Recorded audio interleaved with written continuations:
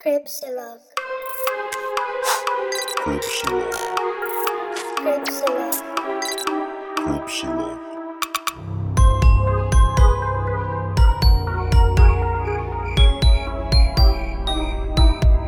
Cripsilog. Hello, welcome creepers. This is Cripsilog. Patayin sa podcast si Barbara. I'm your host Gideon, This is Glenn. and welcome to another episode. We're now in season 3. This is episode 2. We're back. And ang title ng season 3 natin ay Ano yun? Murders That Shook the Nation. Ayun.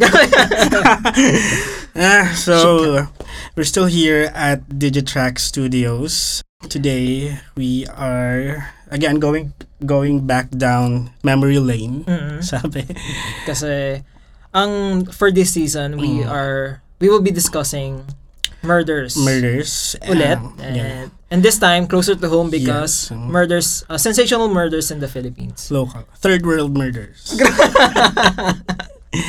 So, we're hoping na these stories are more relatable sa inyo. Unlike dun sa first season natin ng serial killers na medyo napagtatawanan-tawanan natin kasi sobrang distant, hindi natin Kasi, sila kakilala. Hindi mo alam, you didn't grow up with it. Yeah, and especially with today's episode, yung mga players dito, yung mga main players, they're still around. So, we need to be careful. So, may disclaimer tayo na the views and opinions of the host do not reflect. Well, I'm not really gonna lay out my opinion. Ikaw ba? I'll just discuss some theories that are already floating around. So, hindi naman natin sinasabi na ganito yung We're just nangyari. laying it out. Matter of fact. And, Para alam natin. And all of these articles naman na pinagkunan natin are public articles, public domain. So, i-google nyo to, makikita nyo to. Yes. Yeah. So, labas kami dyan. Hugas ka pa. Whatever that is. Yeah. We'll try to be sensitive then. Kasi, As objective as possible. Yes, because at the end of the day, someone died. And of course, we want justice for everyone. So, are you ready? Yeah, we're ready. Handa ka nang magtumawa? Oh, seryoso tayo dito. So, for today, ang murder that shook the nation natin ay... Wait. Okay. Alam mo ba yung song na Spoliarium? Spolarium. Alone Together ba ito? Ano ba yun? Hindi, kasi pinagawa nila sa movie. Kung may I or... Alam ko may I. May I. Yeah, just like the painting. Yeah, I know that. From Eraserheads, diba? Yeah, so it's an extremely popular song. Back in the 90s. Ay, kanta mga... Hala, hindi ko alam. Maano ba tayo? Mga-copyright ba tayo pag kinanta mo? Yeah. Makakata ka pala. Sa pangalan ko, baby.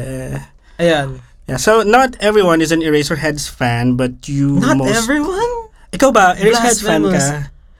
I know some people na hindi fans. I can't say na fan ako kasi pag sinabi kong fan ako, dapat meron akong tapes nila, CDs nila. Pero I like their songs. Grabe yung tapes. Tapes? Kasi ganda na 90s. Ano ba, sa Spotify na lang ba? Okay. Playlist ka? May playlist Pero I like ako. their songs. Hindi ko lang masabi na fan ako. Parang ganun. Yeah, but I love Eraserheads. I can say I'm a fan. Kaya nga parang lahat ba? Hindi. Yeah, pero there are some people who don't like them. But even if you don't or hindi ka talaga follower nila, you most probably heard of that song once or twice in your life. Or most recently nga, sa Alone Together. Kasi Hindi ka talaga napanood yung Alone Together. Okay. It received massive radio airplay, was performed by other bands, and given a modern sound, and immortalized as a Pinoy rock classic. So, similarly, not everyone lived through the cinematic grandeur of the 80s. Alam mo yung time nung mga bold ST films. Yeah. Yun yung sobrang buhay na buhay yung cinema. And not everyone, not all of us, siguro yung mga older millennials, siguro yung mga younger generations, di pa nila alam na merong group of actresses before that are called the soft drink beauties. Yep. So, Sila Sarcy Emanuel. Yeah, yung mga ganyan, mga Coca Nicolas. And Pepsi Paloma. Yes. So, not everyone also knows about a girl named Pepsi Paloma, although you probably heard of her as a pop culture reference or minsan urban legend.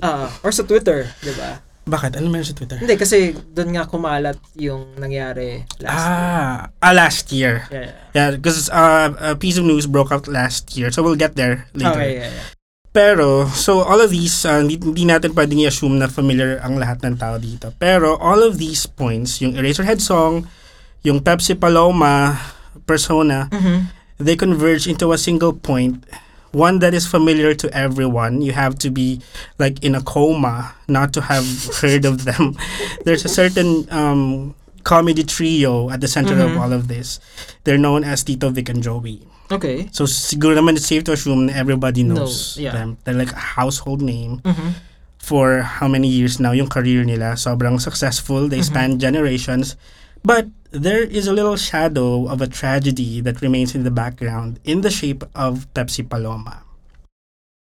That's what we're going to look into today. Again, hindi to accusatory. So we're just laying out some facts, mga na-research natin. Yes. Yeah. And, okay, here we go. The whole affair is shrouded in mystery. A rape, a public apology, an attempt to erase everything from history, a death that left more questions in its wake, and a pop song that alleged to the truth to be taken to the grave.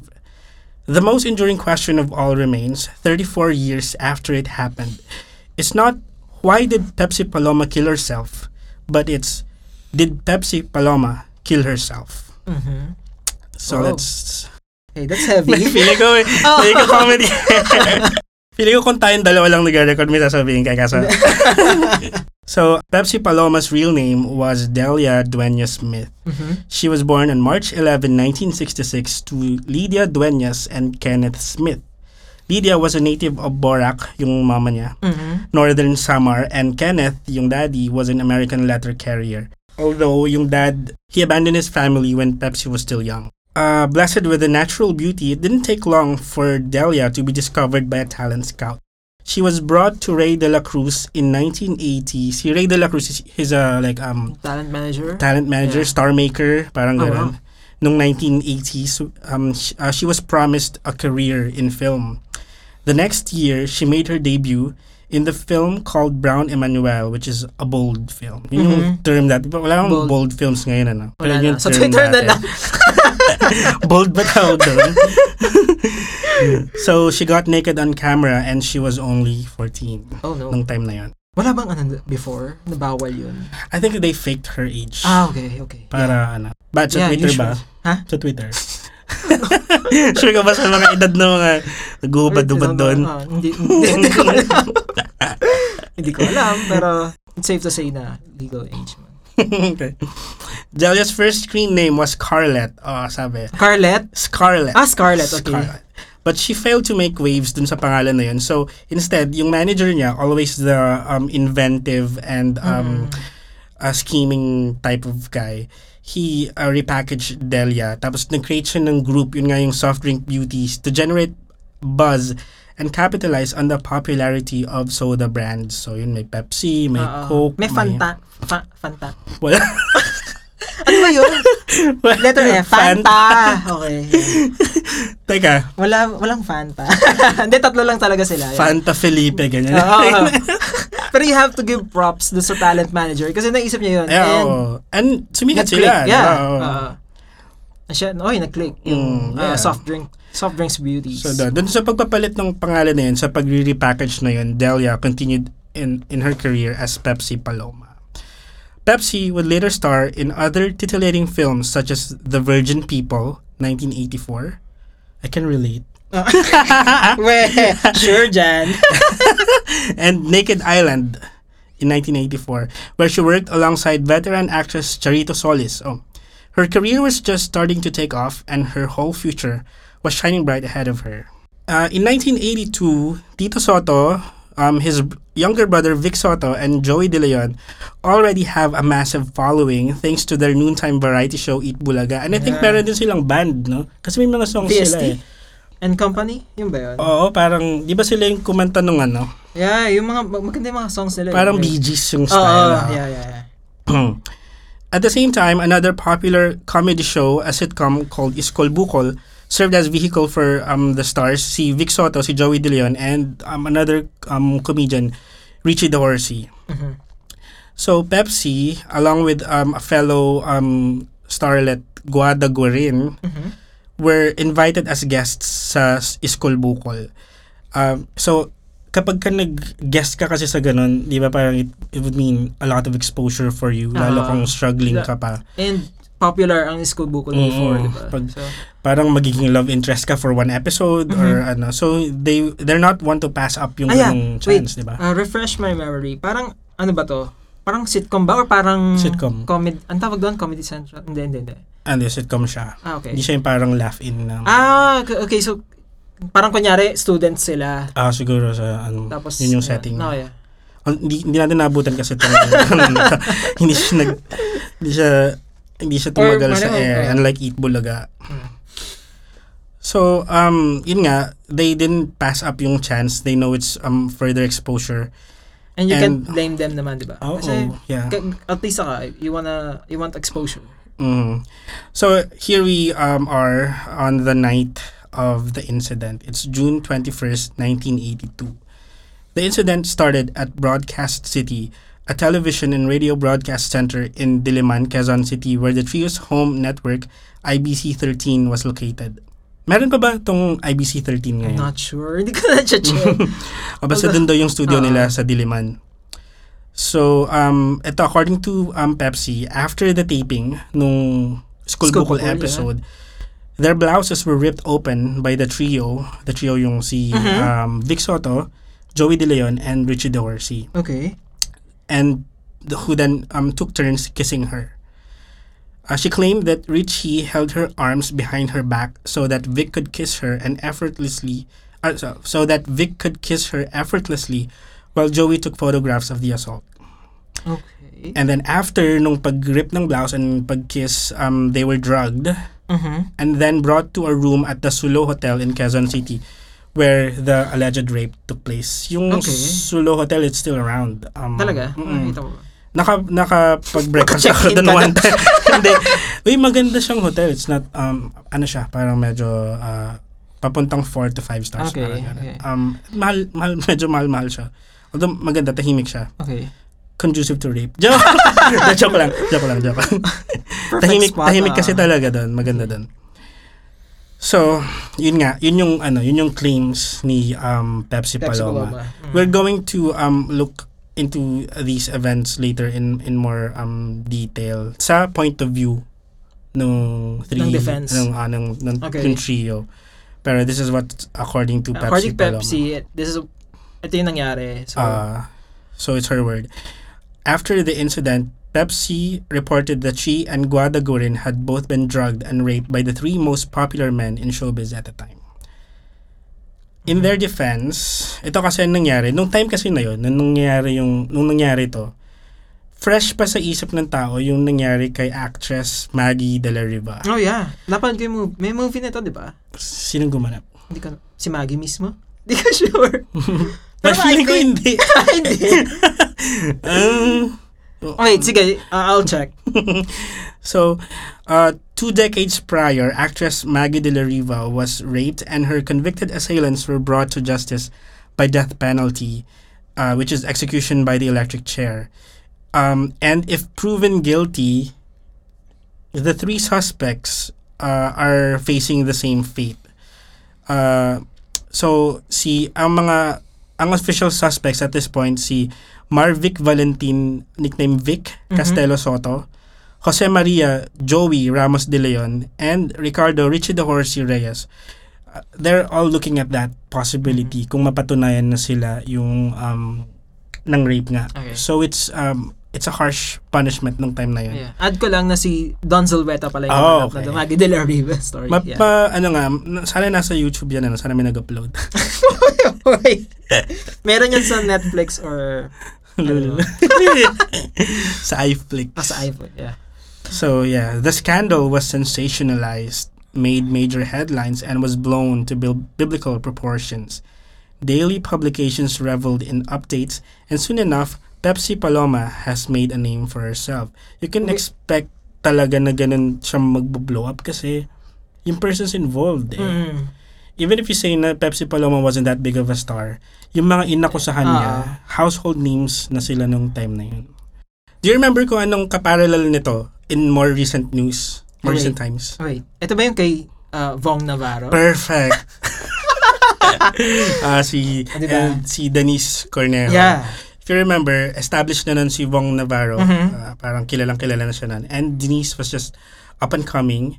And then, one day, lumabas yung news na yung may rape na nangyari.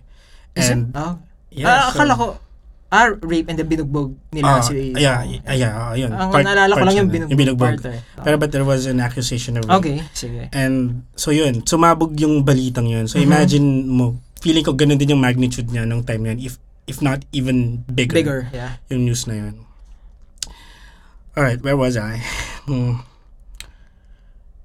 And still with the guidance of her manager, Ray De La Cruz, Pepsi sought the help of then Defense Secretary Juan Ponce Enrile. Doon na siya nun. The immortal. The immortal. Who referred her to Rene Cayetano. Ito kilala mo? Oo. Sa ano nga yung... Kompanyero. Yeah. Who agreed to represent her for free. Diba? Ito na. But, while Cayetano was preparing to file the formal complaint, Pepsi was reported missing. Oh my God. Assigned... Bakit? Hindi kasi, reaction mo? I find it fishy na nawawala siya. Bigla siya nawawala. Wait, something's wrong. Yeah, at ang inassign na sa paghahanap sa kanya is, these are still familiar names up to now. Colonel Rolando Abadilla. Okay. And Captain Panfilo Lacson. Okay, so Lacson is a senator. Sino yung isa? Abadilla? I think he's still around. Wait, parang naririnig ko law na enforcement. before Abadilla. And just so happened na silang dalawa, they both knew where exactly to find her. Okay. Wait, pero si Pepsi Paloma lang yung nakidnap. Hindi kasama si Guada. Yeah, she's mostly out of the picture at this point, si Guada Gorin, because she didn't want to involve herself. Okay. She didn't participate in interviews. Magulo na to. Parang ganun. She was found being held captive by convicted felon Benvenido Ben Ulo Mendoza. Sorry po. Uncle mo. Yan ako po. Mendoza. Nadamay po. Yeah, he confessed to the kidnapping, but there was no record of any crime connected to this abduction. Benvenido Mendoza is related to the Castelos. And if you remember, yung middle name nila, Vic Soto, ay Castelo. Again, these are purely facts. We're not alleging to anything. So ito yung medyo naging defense nila. One day, nagpa-interview si Tito Soto and si Joey De Leon in this Who magazine. Ewan ko kung familiar sa inyo to. Who magazine. Liwayway lang yung alam ko eh. Old-timer liwayway. In 1982, hindi pa kasi tayo pinanganak nito. So, they told their side of the story. Pero si Tito Soto yung parang naging spokesperson nila. Because Vic was super, parang he was devastated by the whole event na ayaw niyang mag-grant ng interviews. So, medyo mas malakas ang loob kasi ni Tito Soto and ni Joey De Leon na magsalita. So, according to Tito Soto, the men did not come for the ladies. It was actually the other way around. Okay. So, keep an open mind habang kinikwento ko to kasi it's plausible or it's possible. Yes.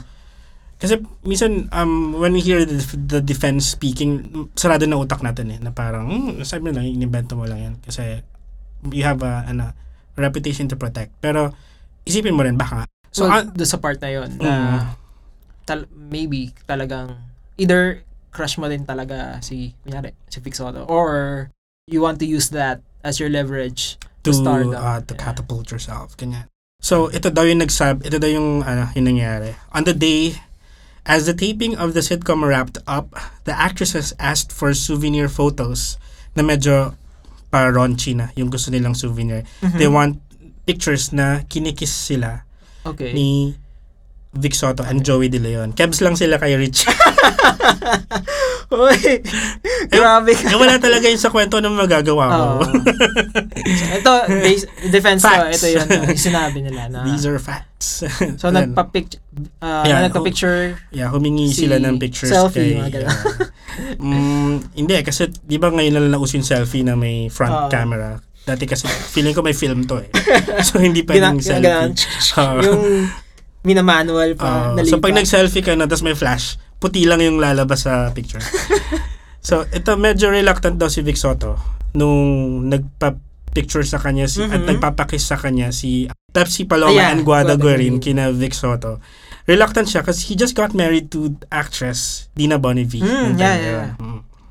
Tapos, pero nag-oblige pa rin siya kasi nga siguro, it's your job, part of your job kapag ka may makipagpa-picture man lang. Sa picture, So, dun daw sa picture, na kasi meron talaga nag-surface na picture na si Vic is kissing Pepsi Paloma. I tried looking for it pero wala.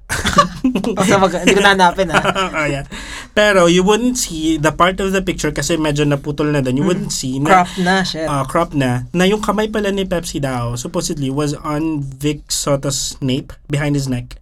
So she was pulling parang him forcing him towards her. Parang ganun. Na parang siya yung or pwede namang hindi forcedly din. Di ba pag minsan naghahalikan kayo kung saan na pupunta na yung kamay mo? Alam.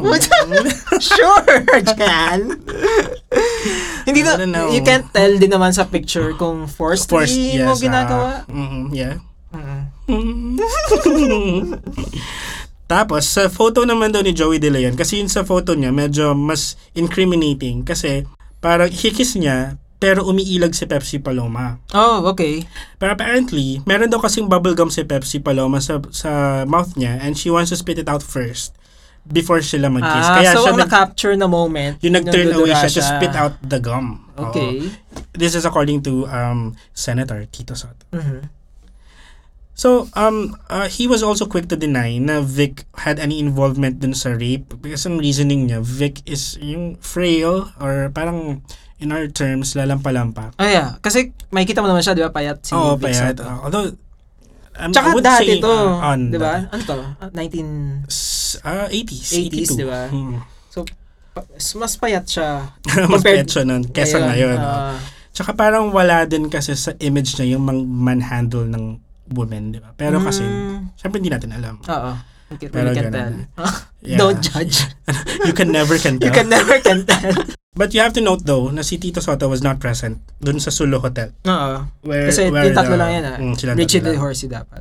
So, si Joey De Leon naman, he's very defiant through all this. Pero he still has his typical Joey De Leon humor na we all got used to. So, one time daw, sa isang preliminary arraignment, parang in quote-unquote boycott of the Pepsi brand, he wore a shirt saying, Coke is it. Parang okay. Parang mockery na. Yeah. Minamak niya magko-Coke kami, hindi kami magpe-Pepsi. Tapos he was confident kasi wait lang. Naalala ko lang kasi parang evident pa rin yan hanggang ngayon kasi parang merong isang episode sa Eat Bulaga na may binanggit niya yung word na chupa. So parang kinausap siya ng MTRCB about that. Tapos the next few Eat Bulaga shows, meron siyang t-shirt ng Chupa Chups.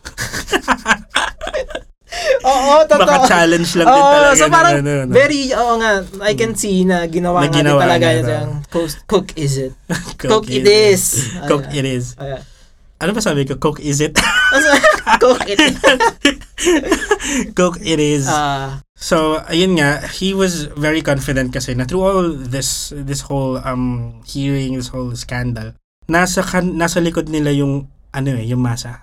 Yung parang adoration sa kanila kasi sikat na super sikat. As in, even may in the movies middle na of ba all sila this. Nito and then parang multimedia star sila nito no? Kasi may music, may movies pa, diba? Ang Kabayo Kids ba? Kabayo Kids! Tapos siguro nagsisimula na rin mag-spill over yung success nila sa family members nila. Nagsisimula na rin maging mga artista. And they also got married to equally prominent people in showbiz. So, yun nga, sa kalagitnaan ng lahat ito, people are still asking for their pictures, yung ganun. So, during the trial, hindi nawala yung support ng masa sa kanila. So, in this single interview, Tito Soto crushed every accusation made by Pepsi Paloma as malicious lies to elevate her career, with the opportunistic hands of her manager Ray De La Cruz pulling the strings. So, yun yung personal belief niya na parang ang may kagagawa nitong lahat is not this girl, pero yung manager niya. Which is... Kasi underage. She's underage. She's underage 15. si Pepsi Paloma. So, yun yung posible, 'di ba? You can't discount that possibility. Yeah. Pero ang risky nun, 'di ba? Kasi you'll cry rape against prominent people in the industry. Yeah. Medyo wait, ano to? Ano yan? Parang Risky sugal. to. Oo. Kasi everybody can turn against you eh. Lalo kung ganun ka-massive yung following.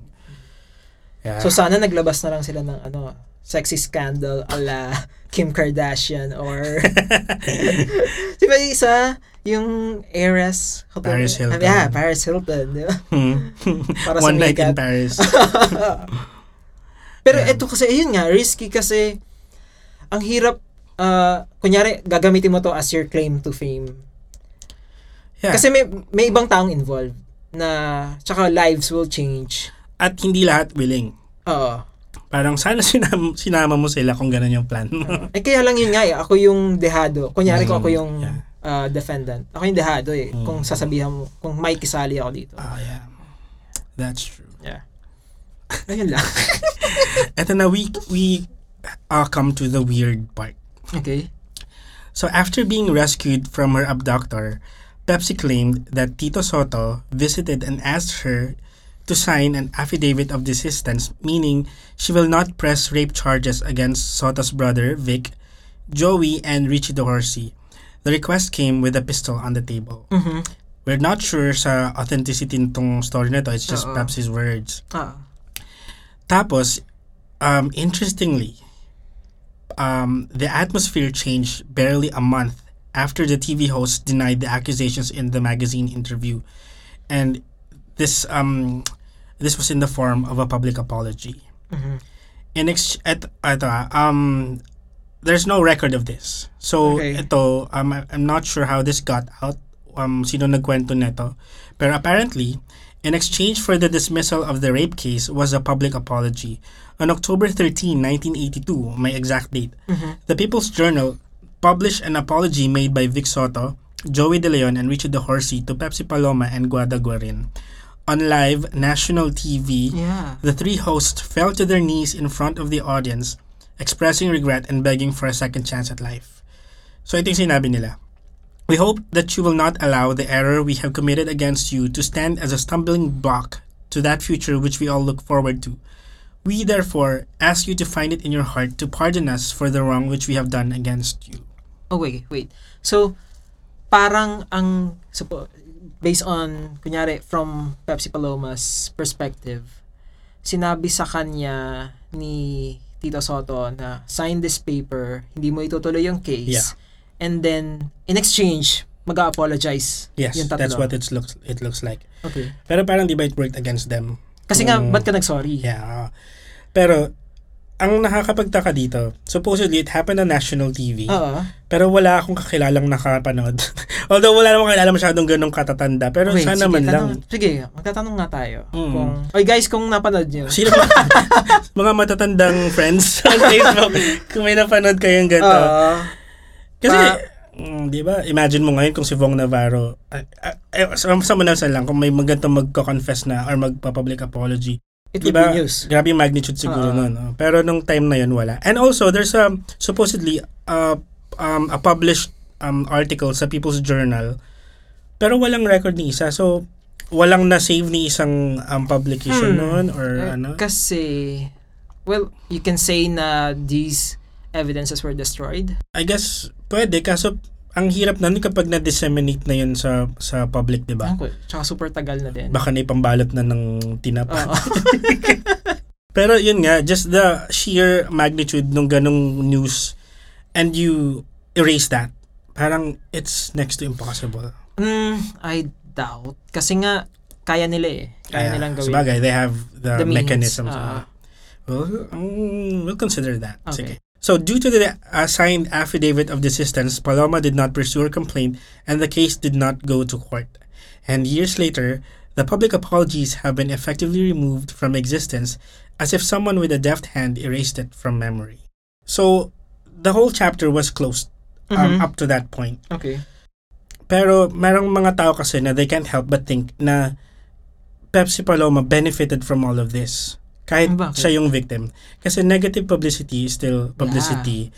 Maraming hopeful na starlets yung umaasa ng gantong kalaking exposure. Wow. Diba? So, was this all just a gimmick to catapult Pepsi Paloma's vehicle to stardom? Knowing that some people are unafraid to go through lengths just to advance themselves, how can we be sure that the whole thing was not rigged? Ito yung nagbigay ng doubt. Kasi a year after yung supposed rape, nag-star si ate sa isang, I guess, bold movie rin to called The Victim. And her role was a woman taken advantage of. Okay. So very similar sa nangyari sa kanya. It's art imitating life. Yeah. So, sumikat pa rin siya dahil sa movie na yun. Kasi curiosity ng mga tao parang, Parang, pwedeng ito yung nangyari. Pwedeng baka ipakita dito kung anong ginawa sa kanya. Parang ganun. So, pero apparently, it also cast doubt to the authenticity of her claims a year ago. It started to look like the whole story was an orchestration by no other than her manager, Ray De La Cruz. It's almost like nobody remembered na si Pepsi Paloma was only 15 nung time na yun. So parang naging na siya, naging public figure na nagkaroon na ng mga haters, yung fans ng mga pero nalilimutan nila na bata to. You can't really blame Pepsi Paloma kasi nga underage siya. Yeah. So we fast forward to 3 years later. On May 31, 1985, Pepsi was found dead in her apartment with a 36-inch long cotton sash around her neck hanging from inside her closet. So nagbigti siya sa loob ng aparador niya. Okay. A diary was found in her bedroom speaking of monetary, family, and relationship problems. Okay. Parang convenient na may diary. Speaking of problems. And it gets shadier and shadier as we go. Kasi no forensic investigation was ever performed. No attempts were made to verify yung authenticity ng diary. Parang basta nandyan lang siya. May diary. Yung handwriting niya, hindi nila check. So everything was taken at face value and the case was swiftly shut. Parang walang kinuhang... Suicide. Suicide. Parang case that's closed it. na. Walang fingerprints, tinignan kung may foul play involved. Wala man lang yung, di ba kapag magbibigti ka, dapat tatalon ka. So sa loob ng closet, wala naman siyang tinuntungan. Walang stool or chair, ganun. Tsaka, ang laki naman closet nito. Oo nga kasi nga, yun na, kasi, ano bang height niya? I think 3'11". so kasha. Baka super laki. Hindi, alam mo yun, di ba yung may sabitan ng ng hanger sa closet. Baka doon niya sinabit. And then saka siya. Yun lang, siguro it has to be a huge. Pero di ba, kapag magpapakamatay ka, pero hindi naman, sige, sabihin mo muna yan. Ang instinct kasi ng katawan mo yung survival. So kahit gusto magpakamatay, pag nagsastruggle ka na, chances are yung kamay mo nagkakawag. Kung nasa closet yung masikip lang yun, pwede kang kumapit. Oo. Kahit ayaw mo sana. Kaya lang. Unless determined ka talagang mamatay. Meron kasing mga cases ng nagsusuicide kahit wala kang space. I mean, kahit nakaupo ka lang. Pwede yun, di ba? Erotic asphyxiation naman tayo. mga nagkamali ng tansya yun. Hindi. Walang problema yun. Meron. Yung sa sige, doorknob. Ako hanapin ko yan Alam ko meron okay lang kahit nakaupo ka, maghahang ka. Yeah. Ang weird na hang yung term, no? Pero sige, baka babalikan ko kayo. Alam ko yan. Research mo yan. Sige. Or itatry na. yung autoerotic asphyxiation. No. Tandaan ka, baka next episode wala na akong kasama mag-record Guys, I have some bad news for you. Nagkamali ng tansya, sige. Shit. Napasobra. Mga point of no return na pala yun. Kaka-edge mo. No. Na edge of glory ka. Right, so She killed herself months before her 18th birthday. Can you believe? Tapos yung new manager niya, si Babette Corcuera. Oh, okay. Nagkaroon siya ng new manager. She was parang the very first person na ayaw maniwala na nagpakamatay siya. According to her, Pepsi was earning well and was fully booked for dancing performances. She just finished the Pepsi Paloma show at the Bughao and 10 other beer houses. Taray, may show siya. And these paid her at least 2,500 pesos per performance na malaki na nung time na yun. And she had 3 film offers lined up. Okay. So parang money-wise, mukhang she's set up naman. Parang there's no reason for her na mag-alala sa pera. Also, Pepsi had an adoptive son na 4 months old pa lang na by all accounts, she loves so much. Close sila nung son niya na yan. So parang sinasabi niya, there's no reason for Pepsi. Yes, and she has every reason to live. Tapos looking forward siya sa birthday niya. Kaya lang, sa akin naman, I really can't bank on that argument. Kasi, hindi lang naman yun yung reason. Yeah, why you would to do that. Para mag-commit ng suicide. Yeah, it doesn't mean na... Wait, is that politically correct? Mamaya, iba na yung term pala. Yeah, but we need to also acknowledge that na it doesn't mean na pag successful ka or you're na masaya surrounded ka by people who love you na you're safe from depression. Kasi, well, sige. Kasi different time na rin ngayon. Alam na natin yung, ito, na parang aware na tayo sa mental health issues, di ba? Yeah. Parang, it's not solid. I mean, I can't take that argument na reason para hindi siya magpakamatay. So, we go to the aftermath na ng pagkamatay niya. So, despite the public apology, si Tito Sotto, he's still adamant sa position na the whole scandal was a publicity stunt. Yun yung talaga yung stand niya ever since. Okay. And some people share that opinion. So, tapos yung suicide, he blamed it on drug use. If you recall, 3 years after na to So, nung the whole scandal, supposedly died down na siya. Naungkat lang ulit na nagpakamatay. So, parang siguro, thinking niya, wala na kaming benefit na patayin siya kasi tapos na na-reglan. Parang ako, natrabaho na wala nang issue, hindi na issue So, hindi na namin kailangan. Yeah. Pero, yun yung parang most simplest explanation. Si Richie Dorsey, he continued to make comedy movies all the way to 2011. Tapos in 2015 he died from diabetes. As we all know, Vic Soto, he's very successful, had a string of successful movies. Tapos he's currently married. May anak na ba siya? Marami siya anak, pero may anak na siya kay... Ay, anak niya mayor na. Anak niya ba si Vico Soto? Oo. Ano ka ba? Are you kidding me? Nila ni Connie Reyes. Okay. Hindi ko alam yun. Totoo ba? In-assume ko na lang pinsan nila. Okay. Or pamangkin, whatever. Tapos si Joey De Leon is still relevant to this day. He's still a host in Eat Bulaga. Tapos Eat Bulaga still successful. It's on its 40th year. Wow, 40, yeah. No signs of stopping. Tapos of course, Tito Sotto, remarkable career in politics. Diba? No less than the Senate President sa Senate. Senate. Yeah, Senate President sa Senate. So, here we go. Ito yung favorite kong part. Okay, sige. 12 years after Pepsi Paloma's death, the most popular Filipino band, kiniklaim ko yan. Well, no one would argue naman, siguro. Pwedeng sabihin ng iba, Asin. Ay, okay. or AGs. But for me, the most popular Filipino band, the E-Heads, Razorheads, released ito nga yung song, Spoliarium. It is a mysterious, moody song which evokes feelings of hopelessness and dread. The title references a famous painting by Juan Luna finished in 1885, but on a deeper level, it seems that the mystery surrounding the case and Pepsi's death were alleged to be immortalized in the song. If you recall, si Juan Luna, di ba meron din siyang murder shit? Wait, really? Oo, yung asawa niya pinatay niya. Totoo ba? Yeah. Hoy, hindi ko alam yan. After niya i-paint yung Spoliarium, binaril niya asawa niya. Really? Hindi naman right after. Okay. Pero binaril niya? Oo. O, dito sa Pilipinas or sa Spain ba? Hindi ko alam to. Okay. another Okay, sige. Pero yun. Pero wow. Okay. Or si Antonio Luna yun.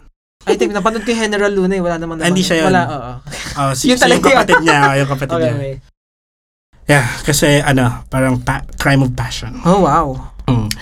Tapos ito yung subject kasi ng plenty of urban legends nung time sa UP Diliman, and that's where composer Eli Buendia doon siya nag-major ng film. So he became aware of Pepsi Paloma while studying at the university. The band had previously been in a legal struggle against Tito Soto over the banning of their other song, Alapaap. Alam mo yung song na yun? Yeah, naalala ko tong news na to na binaban nila yung Alapaap. Kasi it's about parang drugs daw. Drug use. Kasi you're being brought to Alapaap because of using. Parang yun yung sabi niya. Pero hindi pa nga ganun ka-explicit yun. Kasi ngayon yung mga songs ngayon, di ba? Parang stick it up my butt. Mga ganun na. What have you been listening to? Si QC. Oo. But apakagaling. Although recently, yung kay Shanty Dope naman, na pinapaban din. Pero PNP naman to.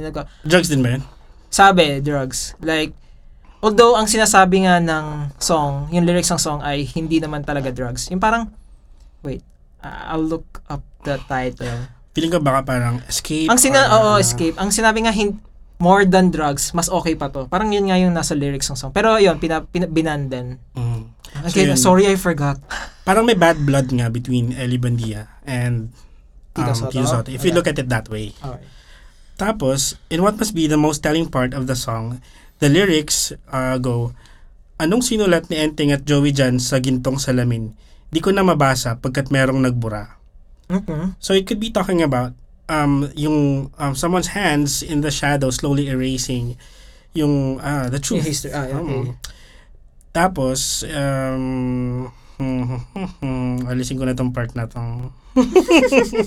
Also, the music video for Spolarium featured the band stalking a girl na sobrang kahawig na kahawig mga kamukha ni Pepsi Paloma. Okay. Yung manipis yung kilay.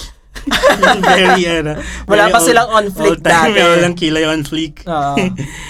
Tapos, also, siguro si Eli Buendia, he also didn't want to get in trouble. Too much attention din about that. He declined to talk about the true meaning of the song and even said he will take the secret to the grave. Ay, sayang naman. Yeah. We wanna know. Tapos itong I remember yung diary ni Delia, ni Pepsi Paloma. She wrote in there 5 words na talagang nag-stand out. Okay. Na parang ito yung nag-encapsulate sa buong story na to. She said, "This is a crazy planet." Okay. Medyo, totoo, this is a crazy planet. Okay, medyo magulo yung SBA. Ilan ba talaga? Basta! I have to say, siguro isa. Ito. So, parang sinasabi niya ang gulo ng mundo. Yeah. Parang I'm feeling hopeless. What the fuck is happening? Yeah.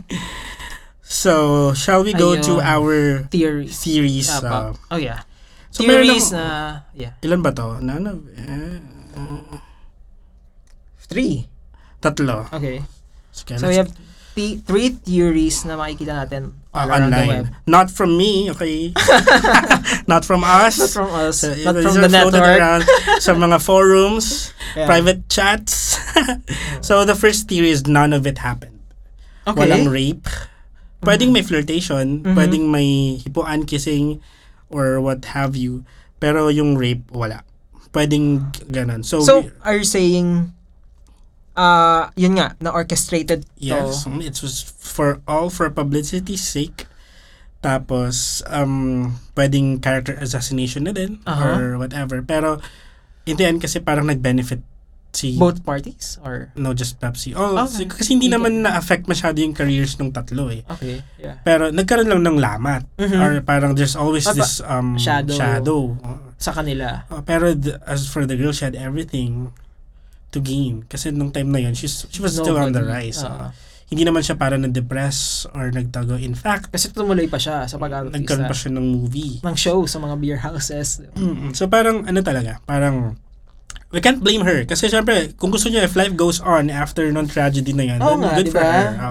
Kasi if ever totoo man na may na may nangyaring ganon, ikaw ba, it's either you rise up or magmukmuk ka na lang. Diba? Yeah.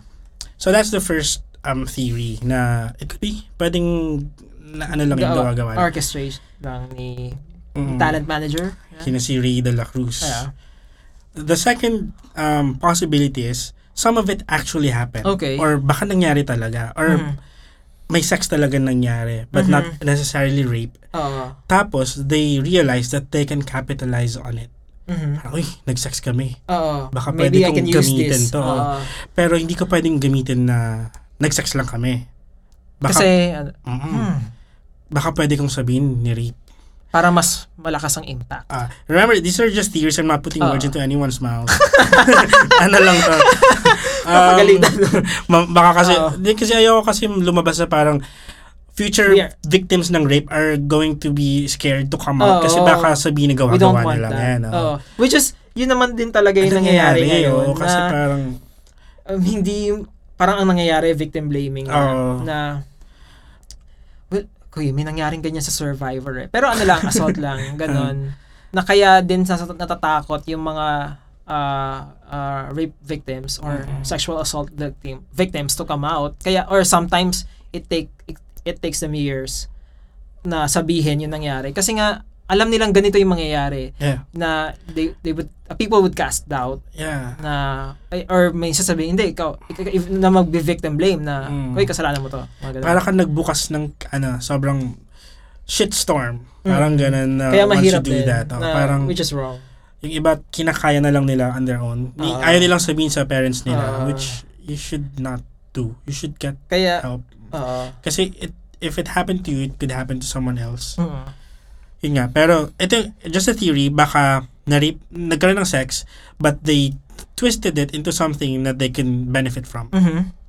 And the third na theory is baka totoong ni-rape nga. Okay. Totoong flirtation sa umpisa, they were drugged, or they got drunk, dinala sila sa hotel and they were raped against their will. Kasi pwede naman yun as a girl. Minsan, hindi ako yung as a girl. Okay lang, no? Minsan girls, sometimes they are open to flirting with you but not going as far as having sex, di ba? Kaya yun nga kasi buti nga meron tayo ngayon na now we are aware now about consent. Kasi siguro dati feeling nila pag umuo ka ng hawak lang, okay na yun. All the way na yun. Pero ngayon kasi hindi na. I mean, parang hanggang dito ka lang. Or ngayon nga pwedeng nag-sex kayo last week, ayaw nyo na this week. Hindi mo na pwedeng ipilit. Hindi mo na pwedeng gamitin yung consent niya last week para gamitin na, G tayo ngayon. G tayo! G! Yeah. So, kasi iba yung times dati eh. Yes. And pwedeng ganun yung nangyari na there was really a rape and pwedeng yun nga na silence or nagkaroon ng pumirma nga siya nang hindi siya magreklamo. There was a public apology and all that. Parang sa mga nabasa ko na mga accounts, she didn't really kill herself, but she was silenced. And that's why, kaya ko siya na-include ngayon sa season na ito na Burners That Shook the Nation. Pero, you would think, bakit hindi ka agad-agad siya pinatay? Bakit, di ba dapat nun pa lang, nung na-abduct siya, sana pinatay na siya? Okay. Mahirap yun kasi that would point the fingers at the obvious obvious suspect. lang. Sila lang yun. Parang, if I would like to kill someone, gagawin ko siya sa panahon na hindi na ako yung... Oo, kasi obvious yun. May motive ka eh. Yeah. To kill. Noted. So for future reference, guys, if you want to kill someone, make sure na hindi kayo yung first tao. Kahit tiisin nyo ng 3 years, kahit gustong-gusto nyo na siyang sakalin, tsagain nyo lang yung existence niya. Kung pwede, kaibiganin nyo, di ba? Para maging close kayo, para wala talaga kayong hindi kayo yung prime suspect. Kasi mag-iyakan kayo sa people to commit the perfect murder. May tips. Yeah. Okay, so those are the theories.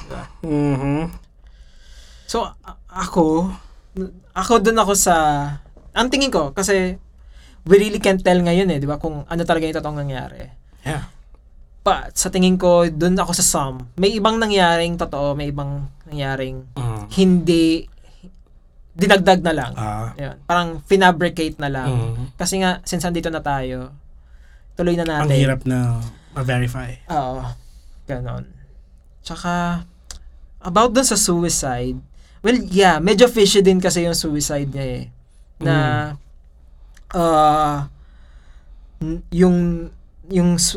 what's that journal niya, diary niya. Conveniently nandun. Although pwede mo rin kasing sabihin na yun yung suicide note niya. Na nag-suicide ako because of this. Kasi yung mga nagsusuicide, nag-iwan din talaga ng note. Actually, meron siyang note doon na parang galit yata siya, may samaan loob siya sa mommy niya. Yung mga ganun, sinabi niya na parang she doesn't feel loved. Yung mga ganun. Mahirap talaga yun. Kasi nga, underage siya. Di ba maraming issues pag child star ka? Mahirap. Parang kawawa yung mga child stars kapag ganito sa limelight din. Yung na-expose agad sa trabaho. Parang hindi na nila na-experience na maging bata.